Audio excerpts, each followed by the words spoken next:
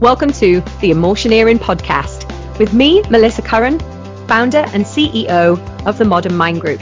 We're dedicated to improving your people skills so that you can have better relationships with others for a much more fulfilling life or career. People skills are not just a nice to have, they're a have to have. So when it comes to organizations as well, this really does impact the workplace and the results that you'll get from that. We're going to be delving into topics such as emotional intelligence, communication, leadership, workplace well-being, mental health, culture, and performance. I'm going to be answering your questions on all of these topics and sharing some insights from my career to help you move forward and definitely emotioneer a modern mindset. Make sure that you subscribe to our YouTube channel or on the Facebook page, as well as LinkedIn. We look forward to connecting with you there. In this episode, we will explore the topic of emotioneering training delivery and some top tips on how to wow the audience in your workshop. We're all about empowering education because learning must have meaning. So 74% of people, would you believe, actually want more development to reach their potential, although they do not want to be bored. 1 in 3 employees, that's 33% of your workforce, say that uninspiring content is a barrier to learning. Well, if we look at that as employees, it's actually everybody. 33% of people say that uninspiring content is a barrier to learning. That's a lot of people when you start to think about it. So if you're a business looking to actually get external help or looking at your own L&D department, learning and performance, training and development, then these points are really going to help you look for and get the very best for your people. Because ultimately, more empowering and enjoyable actually equals more effective. So therefore, there's going to be less money spent on retraining people to begin with. Check out these tips. Let's talk about the burden of knowledge. So when you're delivering training or you're doing a workshop, if you have a lot of knowledge on the subject, we can often forget that other people have zero understanding of what you're talking about, or very minimal. So depending on the level of knowledge in the audience, the training has to be adapted to those individuals. If you can explain it very, very simply, then everyone should be able to understand. You have to think, if you don't know the level of the knowledge of the audience, try and think of it like this. If a 13-year-old was about to pop in to your workshop and listen for 15, 20 minutes, they should be able to understand. That's the same sort of theory if you were to give an article or a blog to a 13-year-old to be able to read. That's communication. That's helping people understand the message that you're actually sharing or sending out. So remember, we will have a lot of knowledge, but we then forget to share the knowledge because we know it. So don't get bitten by the burden of knowledge. Check what you're saying and have some advice of someone else to see if that is actually what you're doing. I think if we look at the burden of knowledge from a tech perspective, often we can say, click here, do this, do that, go to the next part, without actually explaining why that would actually benefit someone. Which brings me on to my next point, but why it benefits somebody and why it's important are important to share even when you're doing technical training. Emotioneering is about looking at the emotions of others. It's about understanding that we're driven by emotion. So when we look at the audience and the people that are there, you have to ask yourself, what's in it for them? What's in it for them in terms of the content that they're learning? What does it mean to them? How does it impact them? What is the pain and what is the gain? Think about it. What are they actually getting out of the session with you, out of the workshop?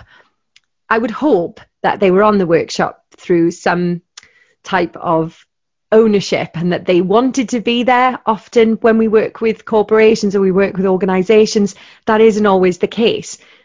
Maybe 60% of them really want to be there. Some of them are a little bit curious about what's going on, and some of them don't want to be there at all. And that can happen.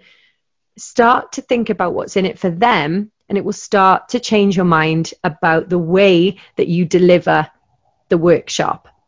If you think about what's in it for them, depending on who they are as individuals, if you get some opportunity to rebuild quick rapport with that person, then you may be able to capture their heart a little bit more while you're doing the training and get them a little bit more involved, even the ones that don't want to be there. This is one of my favorite points, and it's been handed down to me by a very inspiring gentleman that I know called Ken Stellan. If you have ever heard Ken speak, do a workshop, give a delivery, then you will know what I mean to be honored and inspired by his coaching. And I had the opportunity to be coached by him. And one of the things that Ken said to me when I was about to do a TED style talk to our organization at the time, and I did it, read it to him. He was like, wow, this is what you want to say? I was like, yeah. This is what you want to do? I said, yeah. He said, you need to give it more cowbell. I was like, what on earth is he on about? I need to give it more cowbell. What is he talking about? A cowbell, as you know, is a dunk, dunk. It's an instrument that you can play. Google it. Google knows everything, remember? So you can have a look at that. But on the SNL program in America, Ken is American, there was an opportunity for Will Ferrell to go on there, and at the time in this skit that Will Ferrell is in, they keep saying, give him more cowbell, give him more cowbell. Well, anyway, I obviously went after this coaching session to watch what he was talking about. And what he actually means is that ownership, that energy, that enthusiasm. If you are going to do something and you're going to do something different, or you've had an idea about doing it, or you're even just doing the workshop that you've done 50 times, give it more cowbell. Ken is the best thing that I've ever learned when it comes to public speaking. I hope I'm doing you proud on this. But still, it's one of the best things, because like I said before, no one can really knock you for giving the effort and the enthusiasm. But if you only give it 80% or 90%, you're only going to get that result back from the audience or the workshop or the people that are there. So give it your all. Give it all your cowbell. Another great thing that you can do is to get the audience involved. This is not a one-way thing. It's not like this podcast, although anytime you want to throw me some feedback, comments, love you guys, thanks. It is not like this podcast. A workshop or a training workshop, again, is about helping, understanding, and meaning. So people want to ask questions. You can ask questions to them. How much are we facilitating something? Presenting is very different to facilitating. And if you're facilitating for learning, then the people really, really need to be involved. So have a look at the workshops that you've run recently. Have a look at some of them that maybe you've attended yourself. How much were you invited to talk? How much were you invited to think, to get involved, to write things down, to participate? Because that's what makes training delivery magic, is when you can make people involved, because then it becomes part of the story, because they become part of the process, and it helps to put it into that long-term memory. When I think of storytelling, and it is a gift and a skill to be able to do it, I often think of American Pie and this one time at band camp.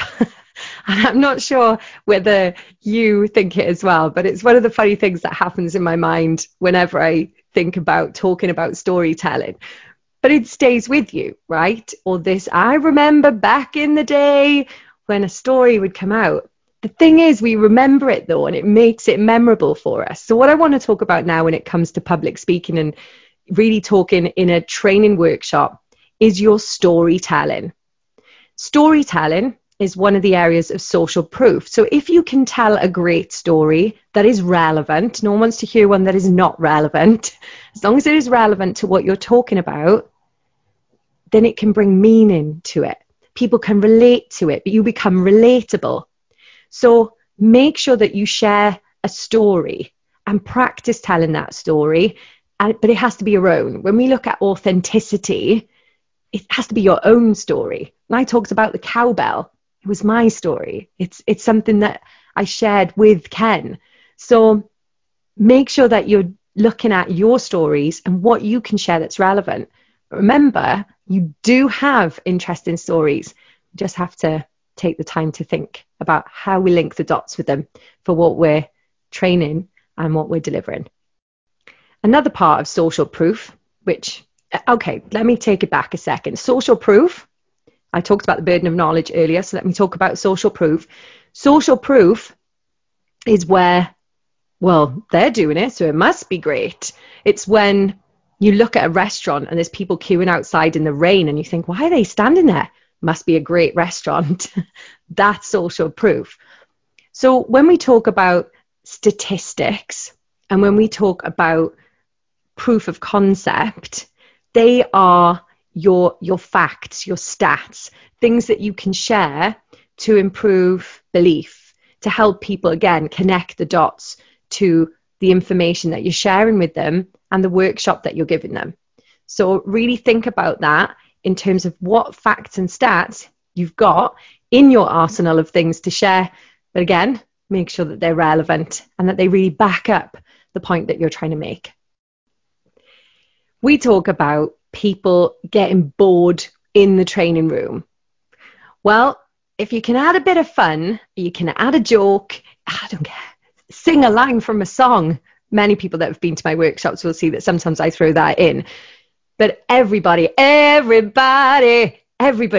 loves a little bit of fun, a joke, as long as it's relevant and it goes with the tone of what you're talking about. It keeps it entertaining. People want to listen to people that they like. So enjoy yourself. Once you get past that point of being, and to the point that you're learning the knowledge, once you get past that point and you can actually deliver it and you know exactly what you're talking about when it comes to the slides, to the content, have fun, because, well, we're only here once, right? So make sure that it's memorable. Again, if it's memorable, it's going to go into that long-term memory and it's going to make an impact, not just for today, long-term. People will tell other people about the workshop or the training that they were on. Many people will talk to you about learning styles. Oh, mine's auditory. Oh, mine's kinesthetic. Oh, mine's very visual.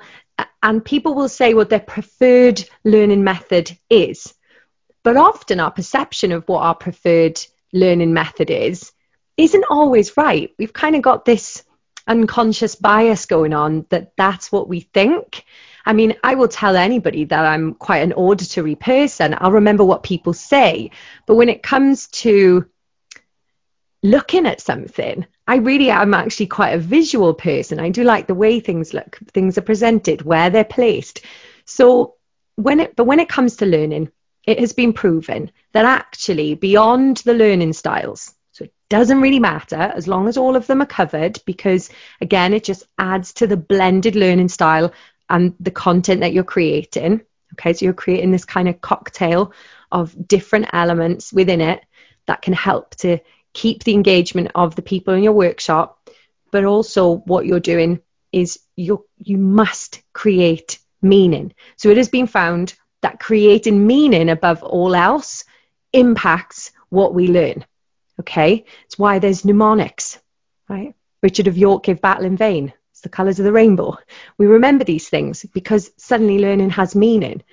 There was a study that was done, and it was done on chess. And when the first AI, artificial intelligence chess sets came out, they were saying that the computer would be able to beat these amazing chess masters. So they put it to the test. And okay, they didn't always do it, but the computer was becoming much more successful at learning the patterns. What they did in the experiment, though, they showed chess masters strategies and movements of a sequence, and then asked them to predict the next moves. And they were able to do that successfully. They then switched it up and they asked them to look at randomized chess sets, the actual set of the board, and asked them to predict the next movements, which they were less successful at doing, although the computer could remember all the strategy.